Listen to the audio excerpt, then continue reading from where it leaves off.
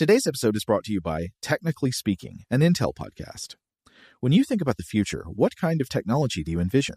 Whatever the future holds, artificial intelligence will undoubtedly be at the heart of it all. Join Graham Class as he hosts Season 2 of Technically Speaking, an Intel podcast, and hear from the minds transforming healthcare, retail, entertainment, personal computing, and more with the help of AI. Tune in every other Tuesday and explore the latest technology that's changing our world today and creating a more accessible tomorrow. Listen to Technically Speaking, an Intel podcast on the iHeartRadio app, Apple Podcasts, or wherever you get your podcasts. What's up, this your boy Lil Duval, and check out my podcast, Conversations with Unc, on the Black Effect Podcast Network. Each and every Tuesday, Conversations with Unc podcast feature casuals and in-depth talk about ebbs and flows of life and the pursuit of happiness. Unlike my work on stage, I tap into a more serious and sensitive side to give life advice and simply offer words of encouragement, yet remind folks to never forget to laugh. Every Tuesday, listen to Conversations with Unc, hosted by Lil Duval on the Black Effect Podcast Network, iHeartRadio app, or wherever you get your podcasts. Presented by AT&T. Connecting changes everything. Okay, picture this. It's Friday afternoon when a thought hits you. I can spend another weekend doing the same old whatever, or I can hop into my all-new Hyundai Santa Fe and hit the road. With available H-Track all-wheel drive and 3-row seating, my whole family can head deep into the wild. Conquer the weekend in the all-new Hyundai Santa Fe. Visit HyundaiUSA.com or call 562-314-4603 for more details. Hyundai, there's joy in every journey. Rev up your thrills this summer at Cedar Point on the all-new Top Thrill 2. Drive the sky on the world's tallest and fastest triple-launch vertical speedway. And now, for a limited time, get more Cedar Point fun for less with our limited-time bundle for just $49.99. Get admission, parking, and all-day drinks for one low price. But you better hurry, because this bundle won't last long. Save now at cedarpoint.com. You've heard of animals chewing off a leg to escape a trap. There's an animal kind of trick. A human would remain in the trap, endure the pain, feigning death that he might kill the trapper, and remove a threat to his kind. Once men turned their thinking over to machines in hopes that this would set them free. But that only permitted other men with machines to enslave them. The Great Revolt took away a crutch.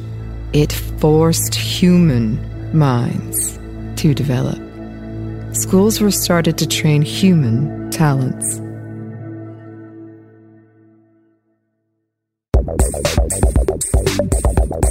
Welcome to Stuff to Blow Your Mind, a production of iHeartRadio.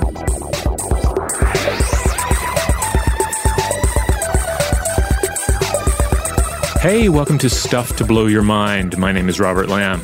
And I'm Joe McCormick. And Robert, I know ever since that new Dune movie came out, you have been just itching to do another Science of Dune episode like the ones we did a few years back.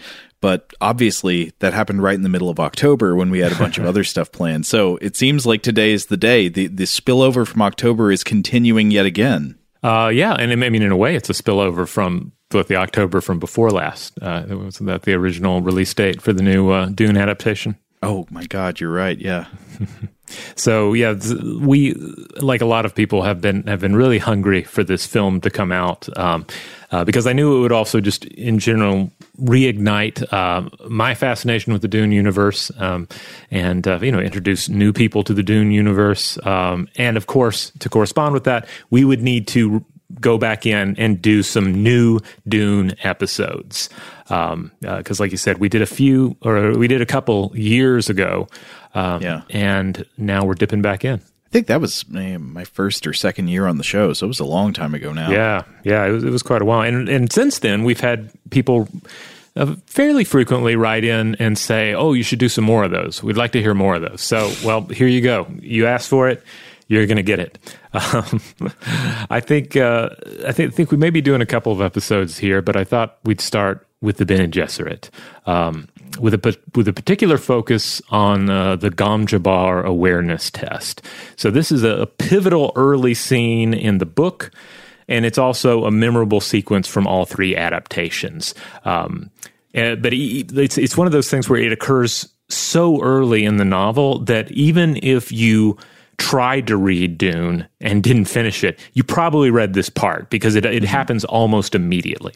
I read this scene several times before I actually made it all the way through the book. I don't remember if I mentioned this on the show before, but when I first tried to read the book, I think one of the big problems was I was reading a really bad paperback copy with extremely tiny print and small margins. Have you come across this mass printing? Oh, it's it's on microfilm and it has a little magnifier that comes out of the spine. Yes, it's the Orange Catholic Bible version. Yeah. It's not very fun to read. And so I never actually completed the book until I got like a more readable physical copy. Well, that makes sense. But so I remember this scene quite well because I've been through it a number of times. Well, before we go any further, though, I want to drive home a few different points here. So first of all, as much as possible, we're focusing on the first book and its adaptations, the stuff that most people are going to be familiar with. So we're going to try not to, for the most part, go too deep and get into territory that casual Dune enthusiasts will not understand. Also along those lines, we have to stress that we are not Dune experts. We are not lore masters as much as we like the world here. I believe, let's see, you've only read the first novel, correct? And it's been a while since I've read the others. I'm actually diving back in right now. So basically what I'm saying is we may get something wrong. We may misinterpret something in the books. And if that happens, well, write in. We're happy to be corrected.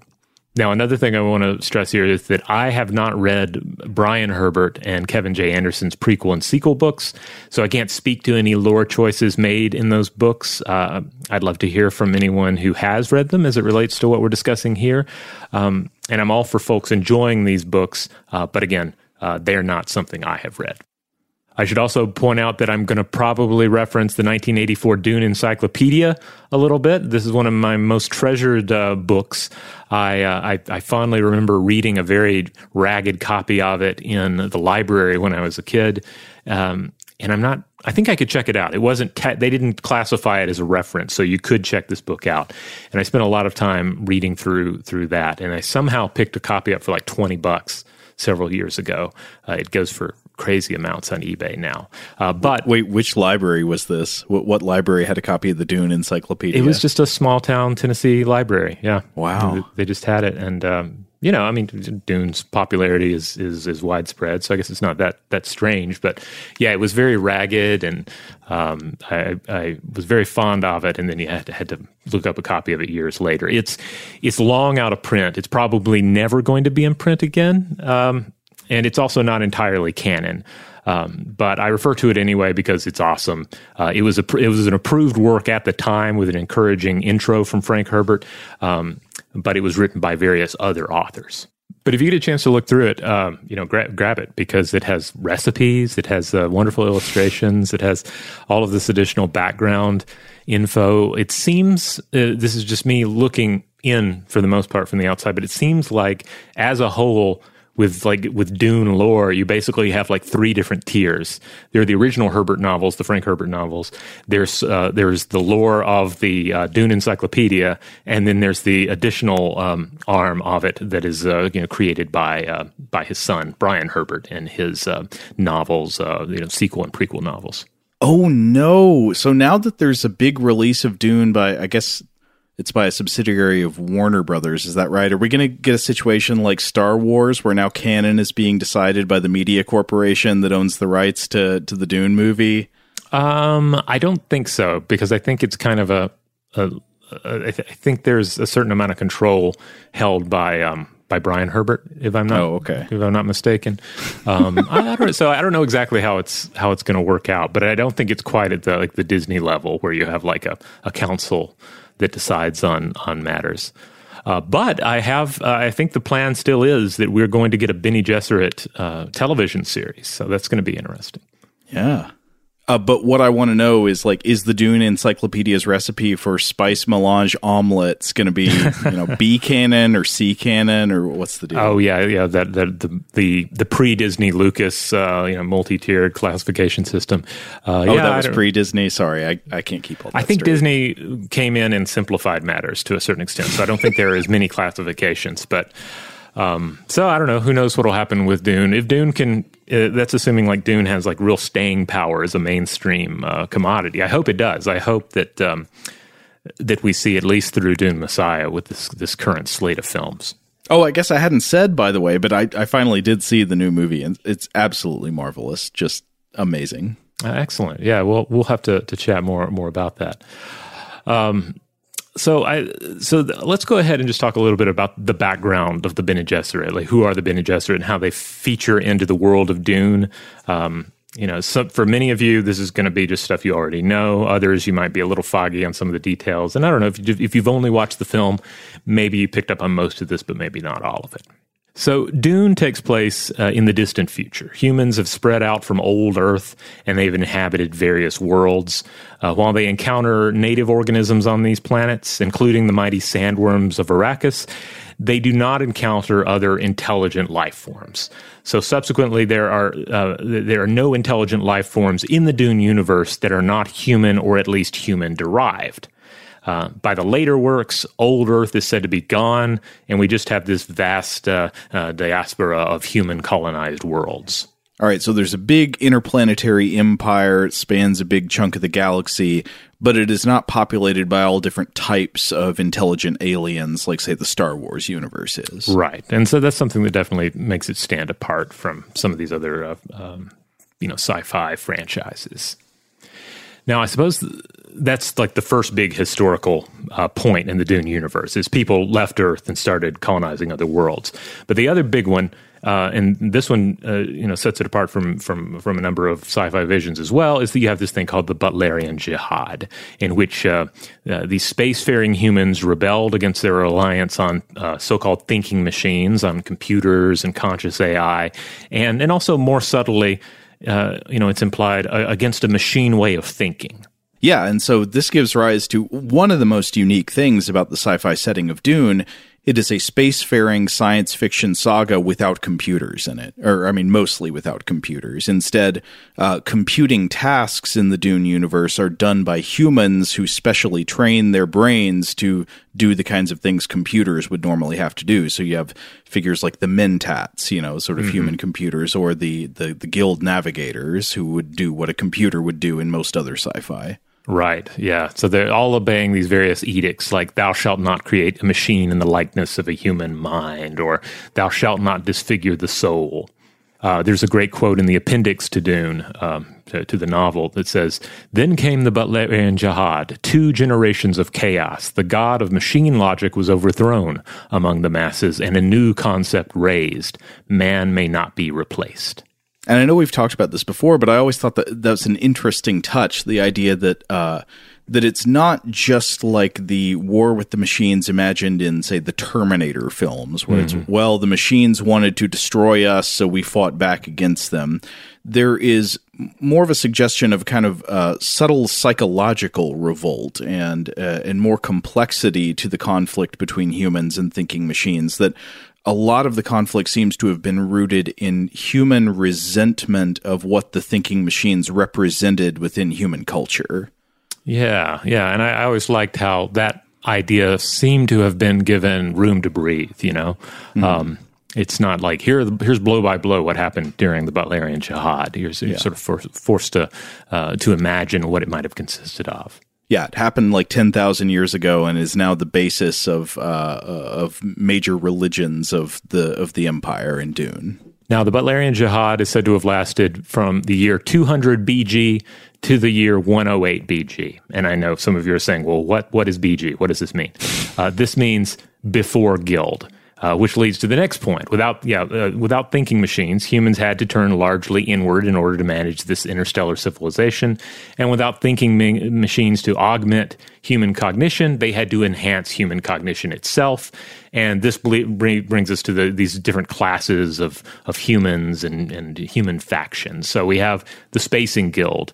We're told it's a mental physical training school aimed at developing humans capable of handling space travel, particularly the dangerous navigation of hyperspace that was key to interstellar travel. And this is actually where, if you know anything about Dune, you've probably heard the phrase, the spice must flow. You know that it has something to do with a brutal contest for a natural resource known as spice. And the role, and so I think a lot of people have, critics have compared spice to oil, say in the real world, saying that it's this all-important natural resource that makes basically everything in the economy possible. It makes it makes travel possible. It makes delivery of goods and services possible, and that is largely the case in Dune, but not by being an energy source that powers spaceships, but rather the spice is a drug that makes the navigation of space by human minds possible. That's right. Yeah, we're told that it basically allows members of the Spacing Guild, the navigators in particular, to see possible futures, to see just a little bit into the future so that they can avoid all the various disasters that can occur during this this sort of space travel. Yeah, so like you take the spice and then you can kind of hallucinate fractal mathematics that allow you to see enough into the future or see possible futures well enough that you can navigate the harsh terrain of outer space or folded space in particular. I'm not sure exactly what that means, but it's how they travel between the stars. Right. And then, like we mentioned earlier, there are also the Mentats, the humans bred and trained to act in the place of computers and thinking machines, kind of futuristic savants capable of carrying out really advanced computations in their head and also, I guess, just carrying around a lot of information. Yeah, you might see them as a kind of advisor or consigliere who has an internal computer within their brain.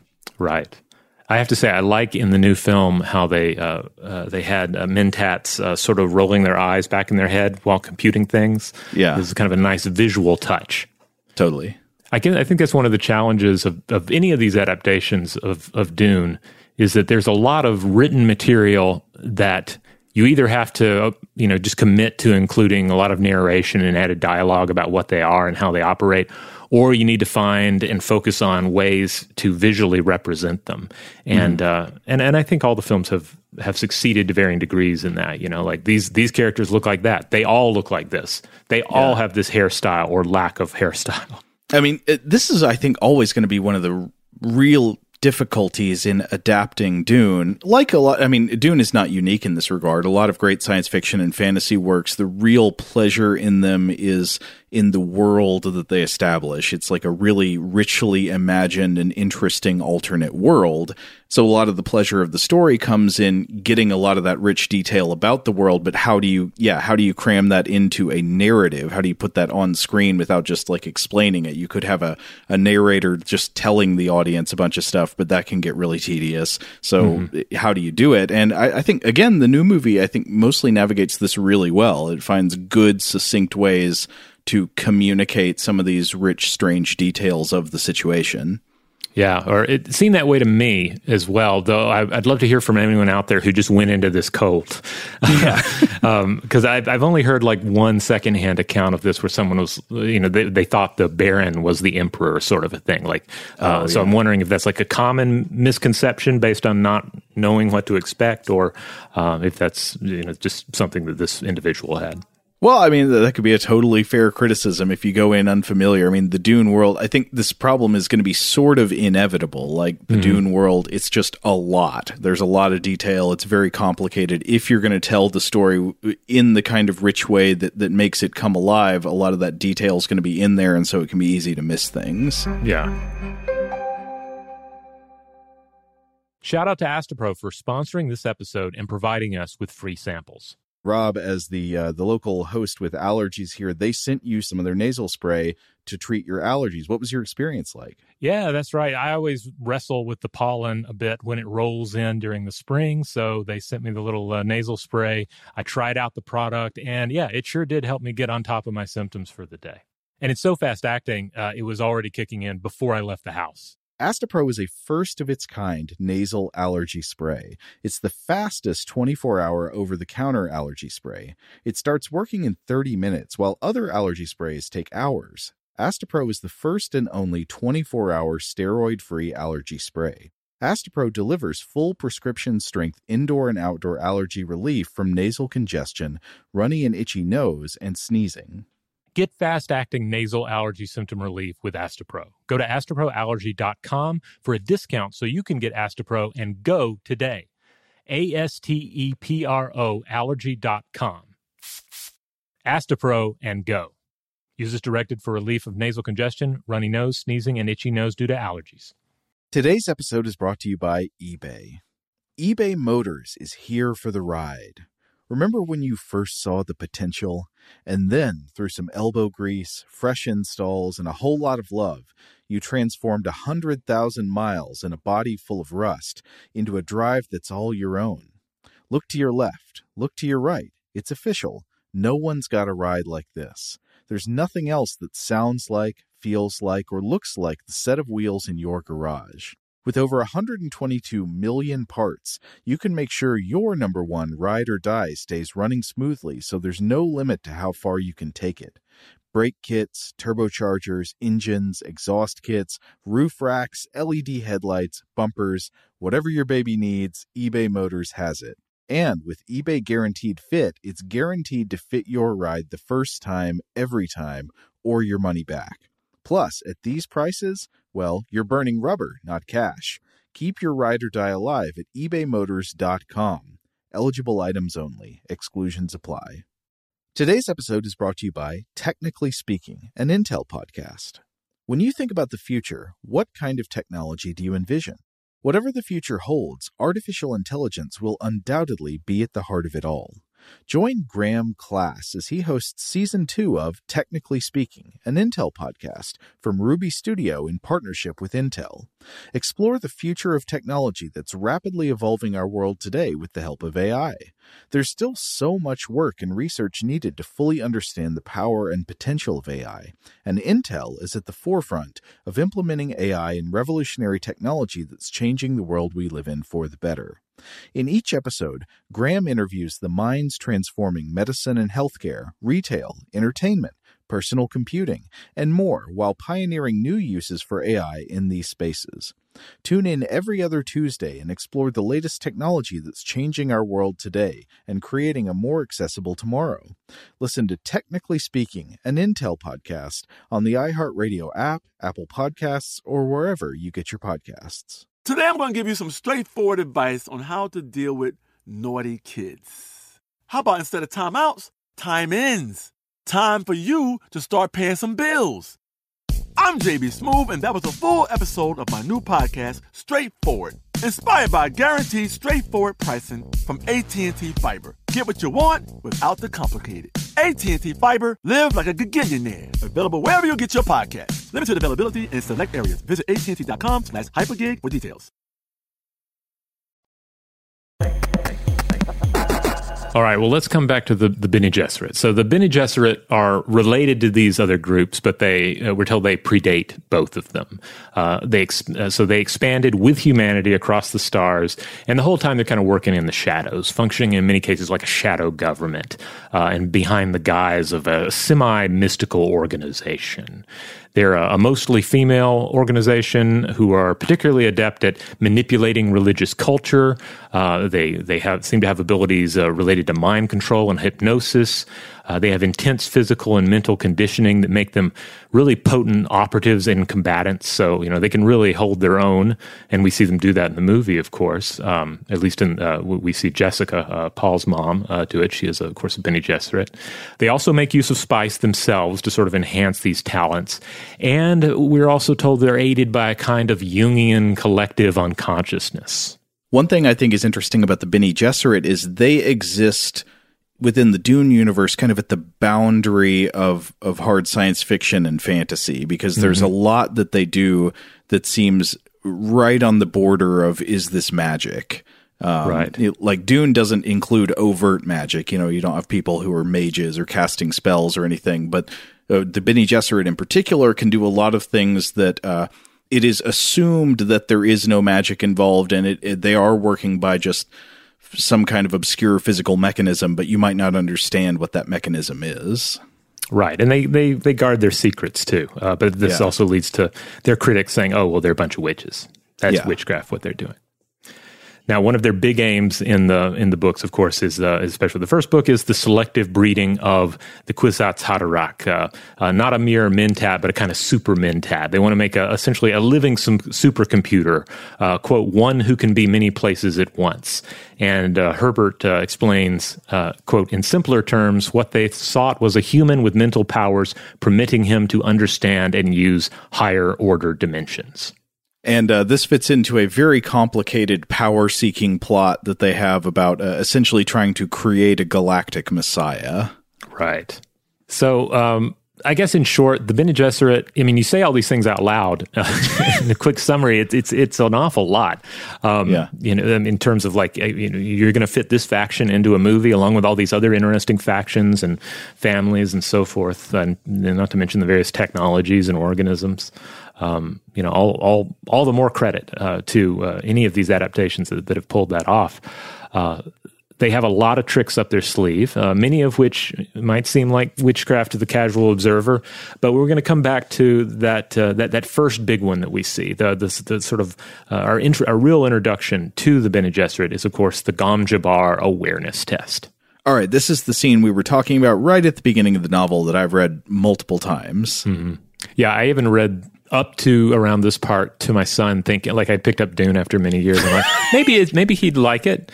And we made it about that far, and I was reminded, oh yeah, this is too dense for him right now. You know, it'll save this one for later. But yeah, it's a great scene, and we're not gonna spend, I guess, too much time explaining what happens, you know, beat by beat. But here are the basics.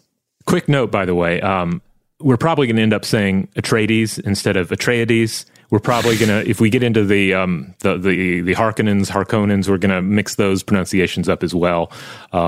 There's, of course, kind of a back and forth, I guess, about how you're supposed to say these things. The main character of Dune is Paul Atreides. I've always said Atreides. When we did an ad for this movie, they were like, no, you really need to say Atreides, which you said is apparently how Frank Herbert said it at some point, but I don't know. I've always heard Atreides. That's how I've always said it. Yeah. Herbert said Atreides, and he said Harkonnen. But, you know, I'm of the mind, too, that ultimately these books live in our brains, and sometimes there's a pronunciation there that doesn't match up with reality, and it's just how it goes. Sure. All right, so in this scene, we have Paul Atreides, the son of Duke Leto Atreides, and he's there with Lady Jessica, a Bene Gesserit sister installed in the Atreides household.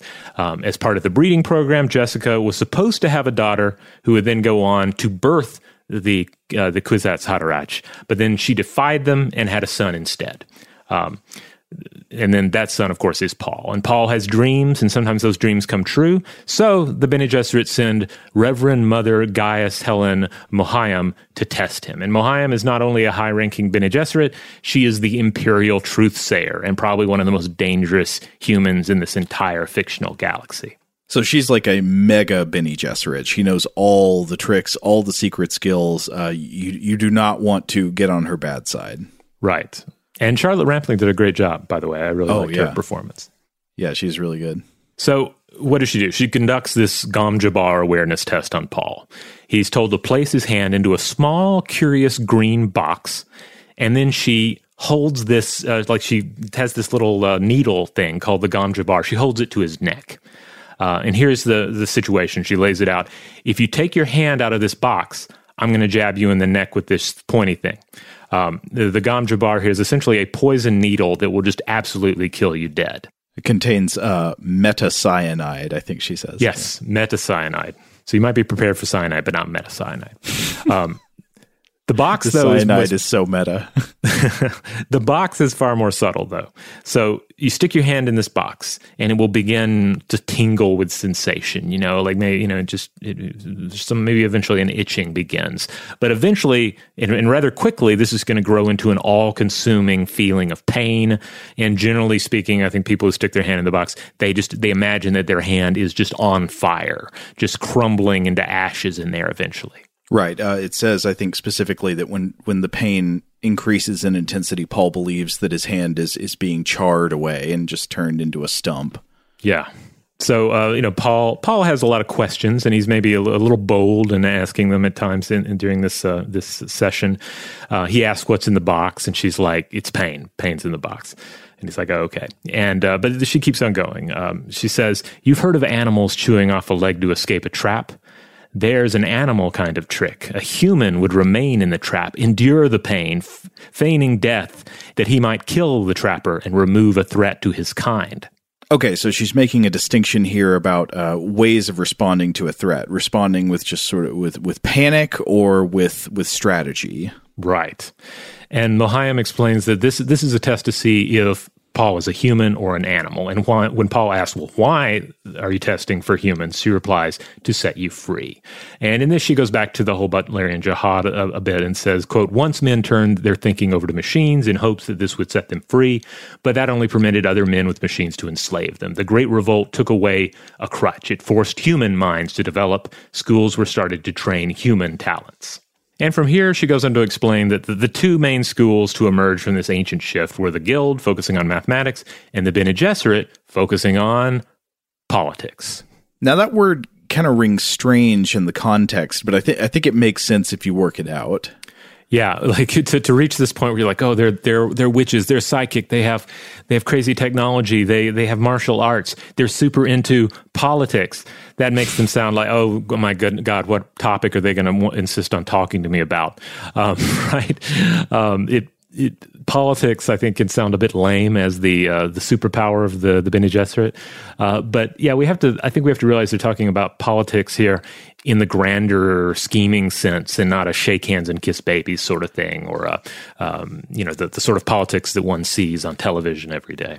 Yeah, well, I mean, there are multiple ways in which that could be misleading. I mean, one thing I think is worth noting is that when I hear the word politics, I automatically tend to assume a kind of basically democratic electoral context, where even when the word has negative connotations, those negative connotations are against that background. So it might have to do with people lying or misrepresenting their priorities, or engaging in petty corruption, or putting their private interests above the public interests, and so forth. All things that are bad, but on a different frequency than the political situation of the Dune universe, because the political system of the Dune universe is hard to describe succinctly, but I think could best be seen as something like techno-feudalism, or maybe sort of interplanetary fascist imperialism with a special political deference to trade guilds. But whatever it is certainly not electoral democracy. It's not a good political situation. So the use of politics in the Bene Gesserit sense, I think, should be understood as expertise in manipulating human institutions and seeking power and authority within a ruthless hierarchical empire. Yeah, I think that sums it up pretty well. So this test, this Gom Jabbar awareness test, we learn is ultimately about giving the proctor of this test the chance to see how the individual reacts to intense stress, and in doing so, test them on their use of Bene Gesserit teachings, which Paul had been instructed in by his mother. Mild spoiler, Paul passes the test. He does not die 5 minutes into the film. Good job, Paul. Now, at this point, I thought we might get into some explanations for what's actually going on in this test, or supposed to be going on in this test, how we might interpret it. I guess in many respects, the test is pretty simple. You got a needle with a drop of poison on it. You got this box, and Mohiam says that the secret of the box is something lots of folks would love to have, because clearly there are plenty of bad characters in the universe who would like to cause pain. It's said to work via nerve inducers, creating a sensation of intense, ultimately burning pain without actually causing physical damage. Now, I mentioned the Dune Encyclopedia, and I just want to point out that interestingly enough, it does not really tackle this topic at all. It's a book that goes all in on things like how the molecular structure of melange might work, or exactly how Ixian no rooms might function. But they pretty much left the Gom Jabbar awareness test alone, which I was kind of surprised at. I was like, there must be a huge entry to this about this that I just never read. Oh, that's interesting. But of course, there was an article about the Gom Jabbar that got into some interesting stuff in another book we've referenced. This one definitely came up in our previous episodes on the Science of Dune, and the book is actually called The Science of Dune, published in 2008. It is edited by Kevin R. Grazier, and there is a chapter on the Gom Jabbar called The Black Hole of Pain by an author named Carol Hart. This is still very much in print, by the way. So if you're interested, you can definitely grab a copy. Oh, yeah. A lot of the essays in this book are pretty interesting. Mostly what they do is they take one of the concepts explained in Dune, and they talk about its situation within the Dune universe, but then try to relate it to real-world science or sort of situate its role in the narrative within the context of real-world science. And so this essay by Carol Hart is all about the Gom Jabbar scene and how it relates to some of the neuroscience of pain. So one of the things she says at the beginning of this essay is that, of course, the hand is, quote, exquisitely sensitive to painful and non-painful stimuli. And I think we all know this from experience. Generally, the hands there's just so much more complexity of tactile feeling going on there than there is in many other parts of the body. I remember when I was a kid and you would have to go to the doctor and get a finger pricked in order to give a blood sample. I remember I used to think, why can't they just prick you on the back or on the leg or something to get the blood sample? Because it seems like it's on the fingertip. It hurts almost more than it would just about anywhere else. I don't know, maybe some places on the face or a few other key points in the body might be as distressing, but the fingertip it seemed unnecessarily cruel to me. Yeah, I know exactly what you're talking about. I try to regularly give blood at local blood drives, and I don't want to stare at the needle in my arm that's involved in the actual blood draw. But I think if I had to choose, what's my least favorite between the needle in my arm and that prick that they do just to test your blood initially, it's always that prick. Because it's just like this sudden punching, and there's this this sharp sense of pain. It's very fleeting, and it's not. It's not bad in terms of, as far as all things go, but it is a stark reminder of just, how sensitive the fingers are. Yeah, and I think there are multiple things going on here with this exquisite sensitivity in the hands. I mean, one thing is that the hands have to be very sensitive in order to be dexterous, but there's also, I believe, a conceptual sensitivity in that you realize that the hands in a way are more fragile than other parts of the body, that you need them to do all kinds of things. So an injury to the finger will limit the things you can do more so than an equivalent, say, prick or injury on the thigh or the back or something would. Yeah. Now, from here in Hart's essay, she goes on to talk briefly about the ways that pain pathways function within the body. What actually happens when a pain sensation is triggered, say, by an injury to the hand. And so the first thing she says is that most types of injuries to the hand will result in triggering more or less identical pain-sensing receptors in the nervous system called nociceptors, pain sensors. And the one exception she cites is certain kinds of deep mechanical pressure or crushing pain. Mm-hmm. But generally, she says these nociceptors are going to detect injuries without much reference to discriminating its type. So, for example, while different receptors in the tissues of the hand will be able to tell the difference between a range of warm and cool temperatures, extremes of heat or cold that would trigger these pain receptors, they just register as undifferentiated pain and use the same neural pathways. And so I thought that was kind of interesting, and she uses that to tie into some of the ambiguity of what's going on with the box, because, of course, Paul cannot see his hand in the box, and he doesn't know what's happening to it. He just knows something painful is happening. And so she uses this to explain that the intense burning sensation he experiences could be other things. That could include, extreme cold.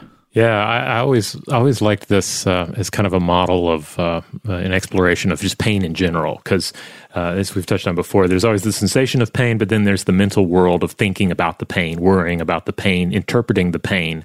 And in this, Paul's hand is literally in a green, but a black box where you can't actually see what's going on in there.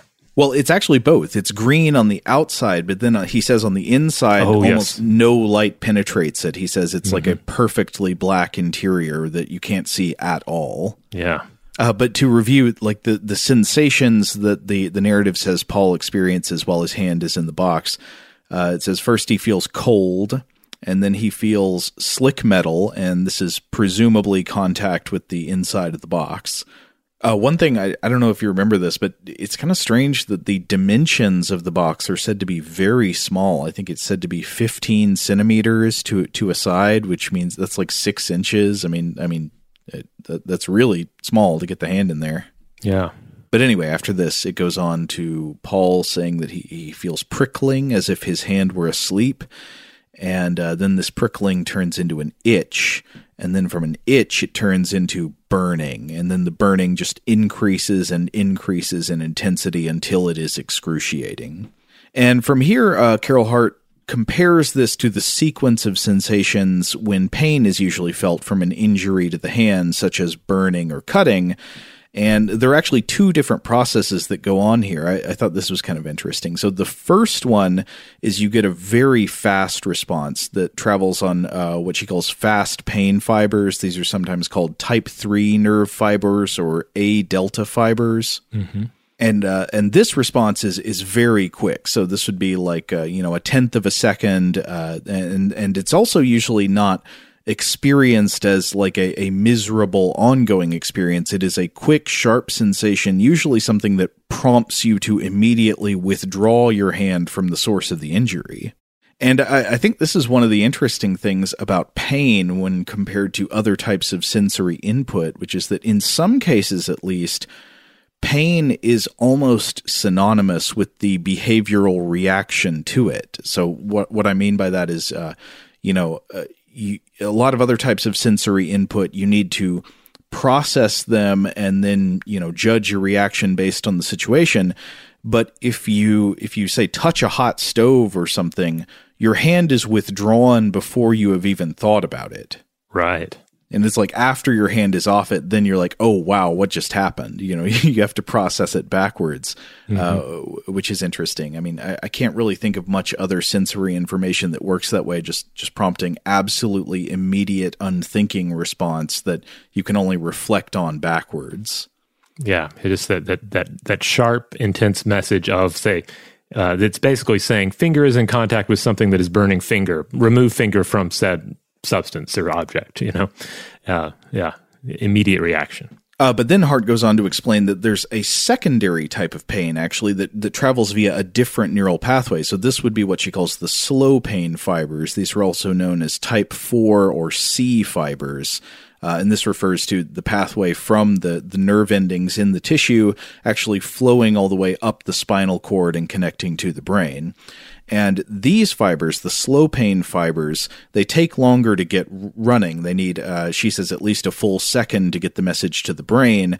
And then from here, these turn into a more building, persistent sensation that is the pain we're usually thinking of as the ongoing experience of pain when we've been injured. So this might be a kind of burning or aching pain that persists. It will usually grow gradually worse over time.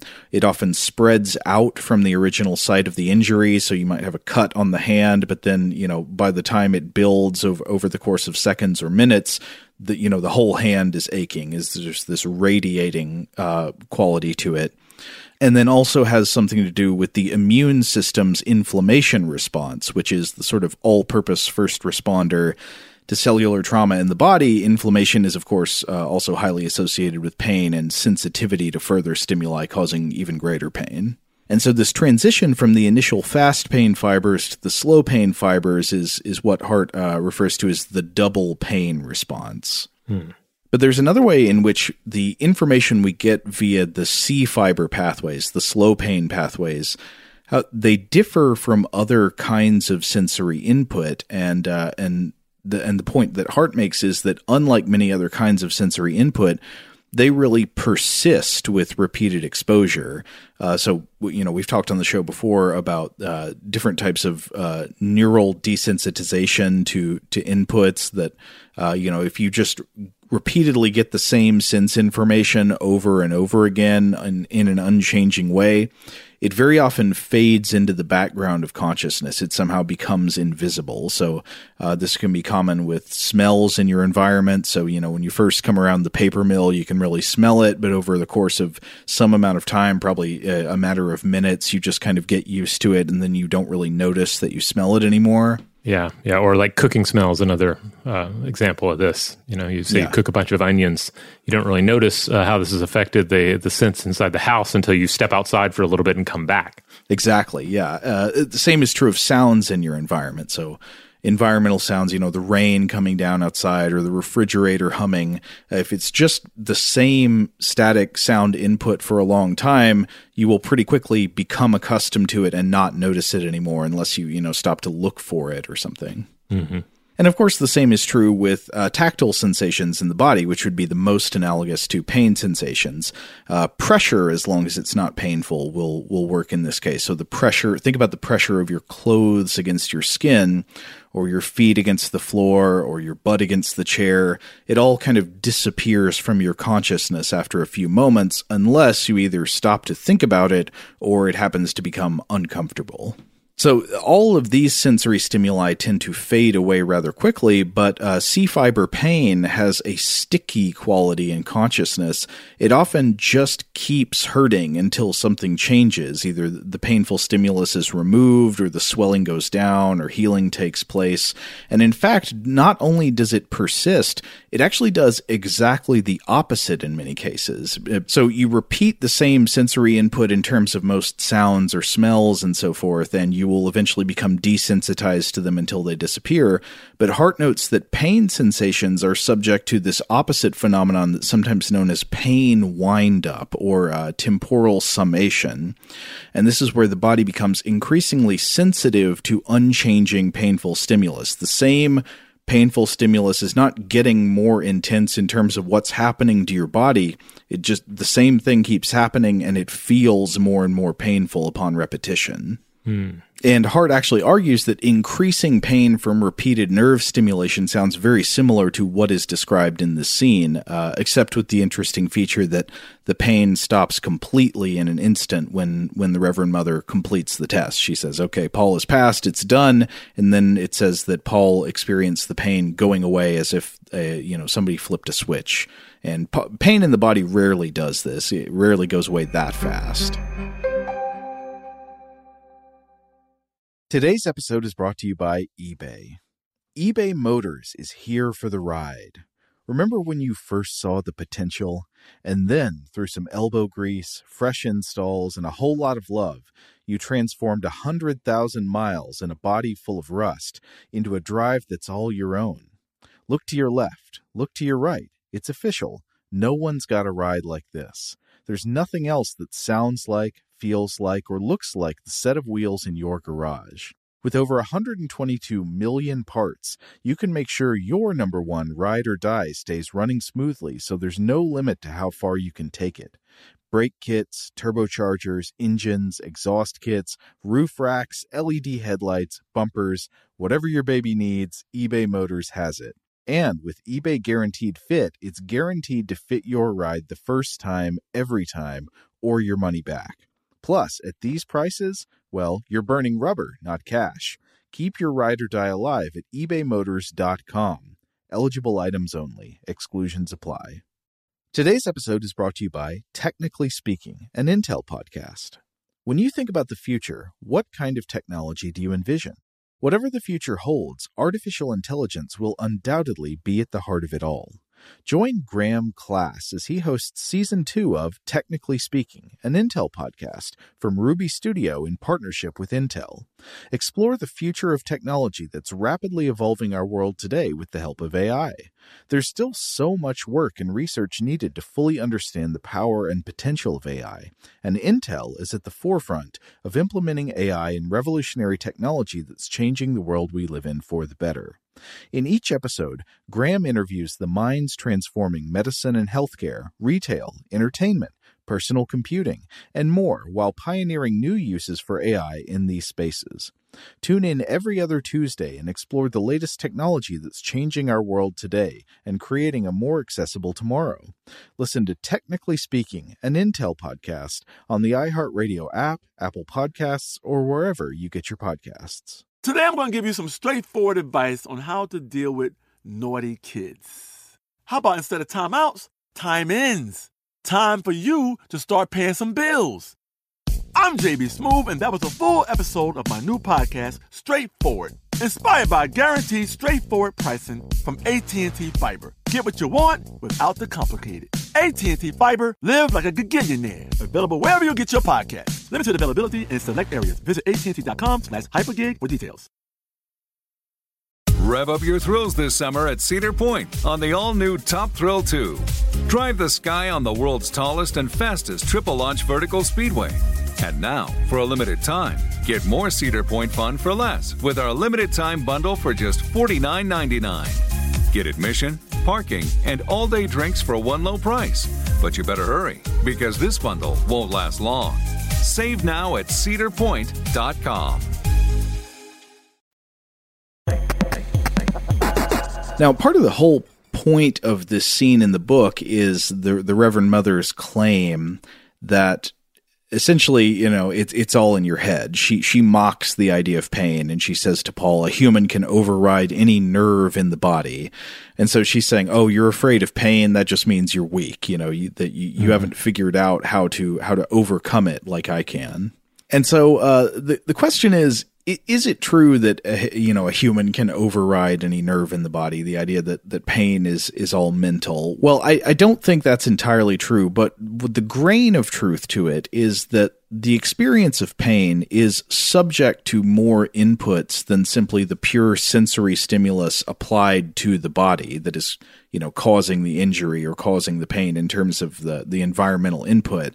The knife cutting the skin, or the stick poking you, or the hot iron against your hand, or whatever it is. And some of these inputs are cognitive. And so I think it's a good way to approach this, to reimagine pain not as a sensory input in itself, but actually as an experience. And so here's the analogy I would use. It's much the same way that vision is not an input from the eyes, but an experience. So the environmental input for vision would be light. But if you've listened to this show for a while, you probably know that actually all kinds of other inputs contribute to our experience of vision, such that a person can see things with no input of light. So think about the studies we've talked about with hallucinations that occur in total darkness. A person can be blindfolded, or can be down in a cave or something where there's no light at all, and yet they can experience vision. They can see things, and sometimes these things they see are not just, hallucinations unconnected from reality. Sometimes these hallucinatory visions can include real information based on other senses. The classic example I think we've talked about on the show is, for example, the body using proprioception, so its natural sense that allows it to know where its own limbs are, to feed into the visual system, allowing you to, in the total absence of light, hallucinate the vision of your own hands in front of your face. Or then on the other end, you can think about the way that vision can receive inputs of light in an at least partially working visual system and have no conscious experience of vision. So think about cases such as blind sight, where a person is blind in terms of their conscious experience. They do not experience vision, but they can still do some things that show that the brain is getting visual inputs in some way and reacting based on them. The person is just not able to see it with the conscious part of their brain. And so I think pain is not equivalent to this in every respect, but it's close in some ways. So you can think about, the hot thing on your hand that's the external stimulus applied to the body. That would be the environmental input, kind of like the light in vision. But then this input is conducted through pain fibers and brought to the brain, and is one of a number of contributors to the subjective mental experience of pain, which itself consists of multiple independent components that can behave somewhat independently. So think about, the different parts of pain that you can sometimes even sense yourself, like the physical sensation of pain versus the emotional component of pain. And they usually blend together into a unified experience, but you can have sort of moments of clarity where you feel them in their own different ways. You get the texture of each, if you know what I'm talking about, Rob. Yeah, I think so. I mean, there's this whole too, the emotional context of pain. Like you slip and fall, you hurt your back. In the moment, there's certainly the sensation, but then there are these added levels of like, well, am I going to be able to walk after this? Or is this going to be a pain that sticks with me? How long is it going to take for me to get over this? As well as even considerations like, does this mean my evening plans are off? Is this going to cost me, a lot of money? Are you embarrassed? Yeah. Are you embarrassed because helpless? you fell? Yeah. So there's so many things going on with even, I guess a fall onto your back can be quite dramatic, but even just simple things like, paper cut. You can have some of these thoughts like, oh my goodness, am I going to have to wear a Band-Aid now? If I have a Band-Aid on, that's going to affect my typing. How's that going to impact my job performance today? Right. So addressing this question of like, what are the other measurable inputs on the subjective total experience of pain in the brain, Hart offers a really interesting example that's been backed up by some studies. And the example she gives is your belief in the significance of the injury that is causing the pain. So she cites behavioral studies showing that if you take people and you subject them to the exact same sensory input, the example she gives is a hand immersed in water that is too hot to be comfortable. So not hot enough to actually like burn your skin, at least for the time of exposure used in the experiment, but more hot than feels okay. Mm-hmm. You take people, their hand in that hot temperature of water, and apparently people report less emotional experience of pain if the only variable you alter is informing them that they will not be injured by the hot water. So if you say, this will sting, but it's not going to burn your skin, it's not going to injure your hand, apparently in that condition, people report less emotional experience of pain. So according to this example, you can use verbal cues, you can use information that you recognize cognitively to regulate your own pain response.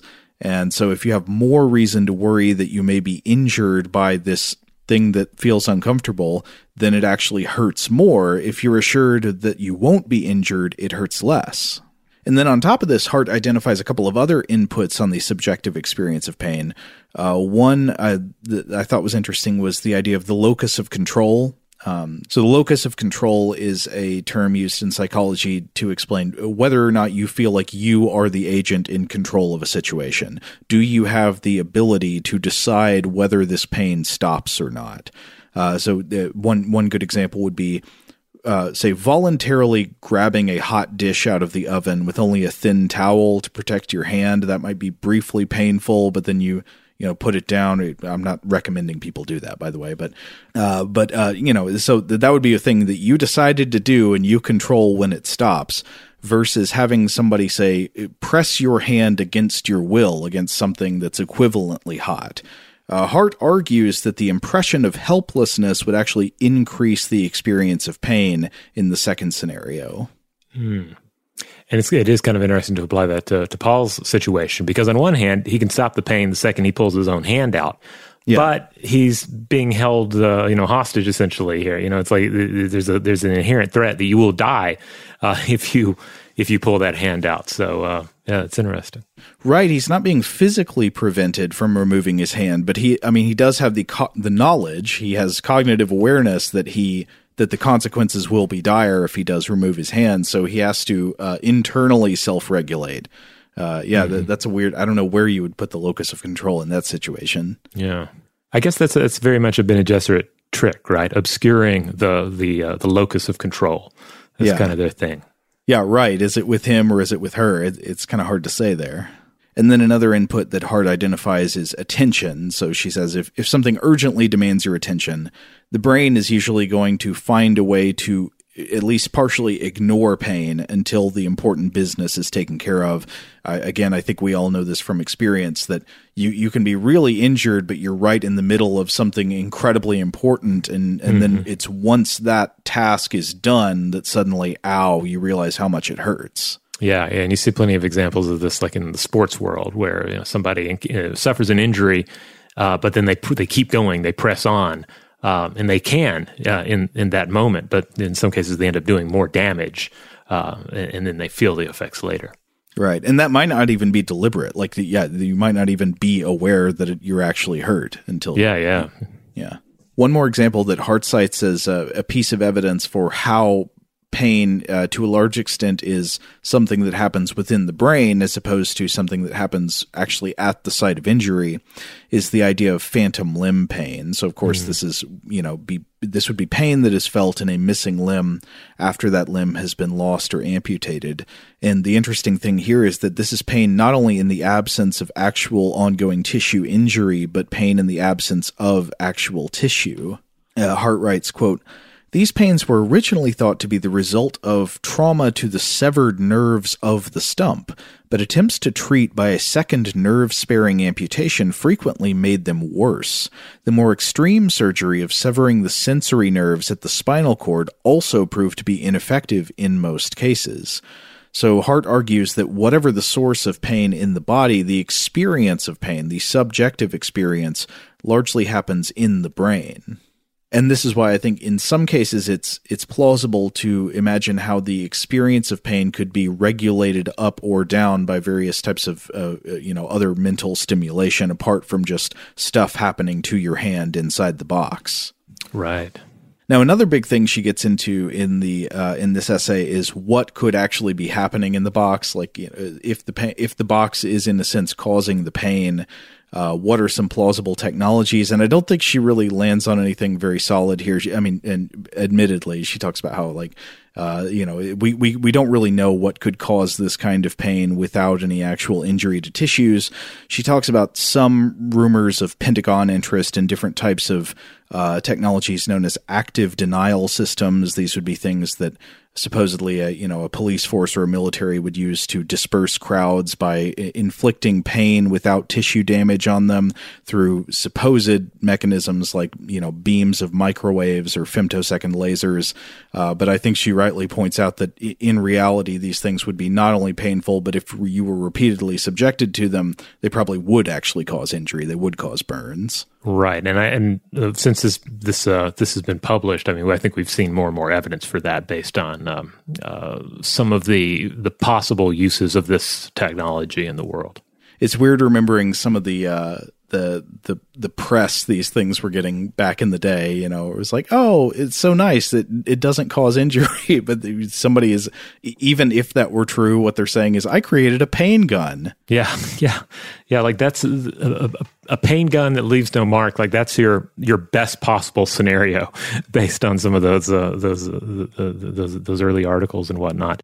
But one idea that Hart gets into toward the end of her essay, which I thought was very interesting, is the suggestion that ultimately the pain caused by the Gom-Jabbar test is not actually from the box. Like, what if the box doesn't do anything, but the pain is from the Reverend Mother herself? And I think the book actually gives us reason to suspect this. Like, when Paul re-encounters the Reverend Mother again later in the book, he's like, I'm not going to fall for your tricks this time, suggesting that Paul believes that it was actually her causing the pain in his hand and not the technology, whatever that was inside the box.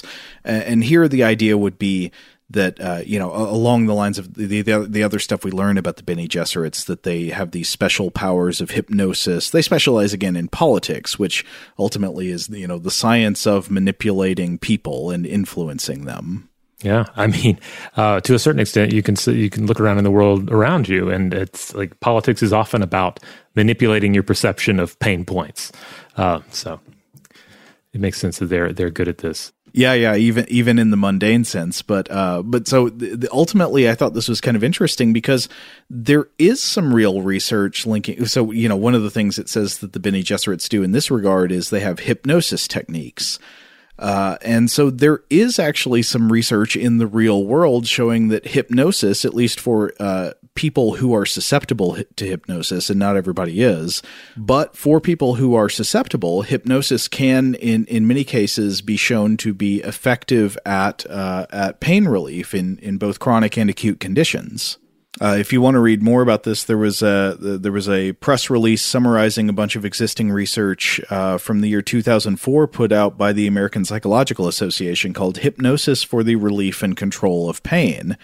Now, I think there would be I think the effects we're talking about here would be much more modest than what is imagined in this science fiction scenario, like, making somebody think that their hand is literally on fire or burning down to a piece of ash. I think this would be more along the lines of, for people who are susceptible to hypnosis, it might have some mitigating effect on sensations of pain, but not like a totally mitigating effect. And of course, the evil corollary of that would be that if you can deaden people's sensitivity to pain through hypnosis, you could probably increase it as well, though that would be much less ethical to study, at least in contexts beyond, the relatively mild forms of pain people experience with, say, a hand plunged into a bucket of ice water. Mm-hmm. Yeah, I have to say that I think another bit of evidence that kind of supports the idea that the box is not generating the pain is that the box doesn't have a proper name. And Herbert was not shy about giving, throwing out names and terminology in the book. I mean, there's a whole dictionary in the back of the novel, letting you know what these various things are. The needle at Paul's neck has a name, but the box is just referred to informally as a box. Right. That's a good point. In fact, I totally agree. If the box were the efficacious agent here, the box would have its own name. I feel like I know Herbert's brain well enough to know that. All right. Well, at this point, we realize it's time for us to take our hands out of the box. We're out of time for this episode of Stuff to Blow Your Mind, but we're going to be back in the next episode with a continuation of this discussion. We're going to keep talking about the Bene Gesserits. We're going to talk about, get back into that idea of politics and what that means. And who knows, we may discuss some other topics in the Dune universe as well. That cold open reading, by the way, is, of course, from Frank Herbert's Dune. And Annie Reese, co-host of Stuff Mom Never Told You and Savor, was nice enough to record that for us. So thanks, Annie. In the meantime, if you would like to check out other episodes of Stuff to Blow Your Mind, you can find them in the Stuff to Blow Your Mind podcast feed, which is found anywhere you get your podcasts. Core episodes on Tuesdays and Thursdays, Listener Mail on Monday, Artifact on Wednesday, and on Fridays we do Weird House Cinema. That's our time to just set aside most of the serious matters and just discuss a strange film. Huge thanks, as always, to our excellent audio producer, Seth Nicholas Johnson. If you would like to get in touch with us with feedback on this episode or any other, to suggest a topic for the future, or just to say hello, you can email us at contact@stufftoblowyourmind.com. Stuff to Blow Your Mind is a production of iHeartRadio. For more podcasts from iHeartRadio, visit the iHeartRadio app, Apple Podcasts, or wherever you listen to your favorite shows.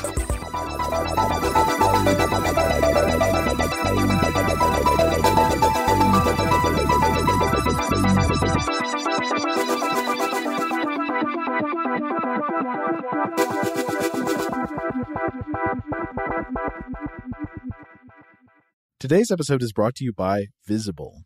The future of wireless is here, and it's transparent. Switch to Visible, the wireless company that makes wireless visible.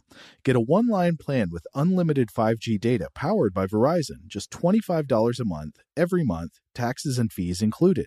No hidden fees, no surprises, no, really. What are you waiting for? Get with the times and switch to Visible at Visible.com. Monthly rate on the Visible plan. For data management practices and additional terms, visit Visible.com. Rev up your thrills this summer at Cedar Point on the all-new Top Thrill 2.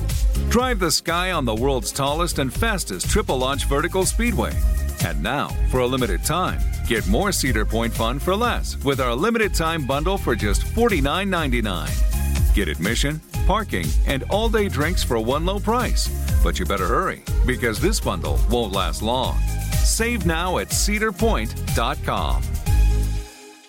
Open a limited-time 11-month certificate at Kemba Financial Credit Union. At 5.25% APY, it's more than triple the national average, plus it's a safe and secure way to grow your money. Visit your local branch or kemba.org/cb for details. Offer expires May 31st, 2024. APY equals annual percentage yield. Restrictions apply. $500 minimum and $250,000 maximum deposit. Advantage status required. Comparison based on bank rate average. Federally insured by NCUA. Xumo Play is your destination for endless entertainment. With a diverse lineup of 350 plus live channels, movies, and full TV series, you'll easily find something to watch right away. And the best part? It's all free. Love music? Get lost in the 90s with iHeart 90s, dance away with hip-hop beats, and more on the iHeartRadio music channels. No logins, no signups, no accounts, no hassle. So what are you waiting for? Start streaming at play.xumo.com or download from the app and Google Play stores today. All you can stream with Xumo Play.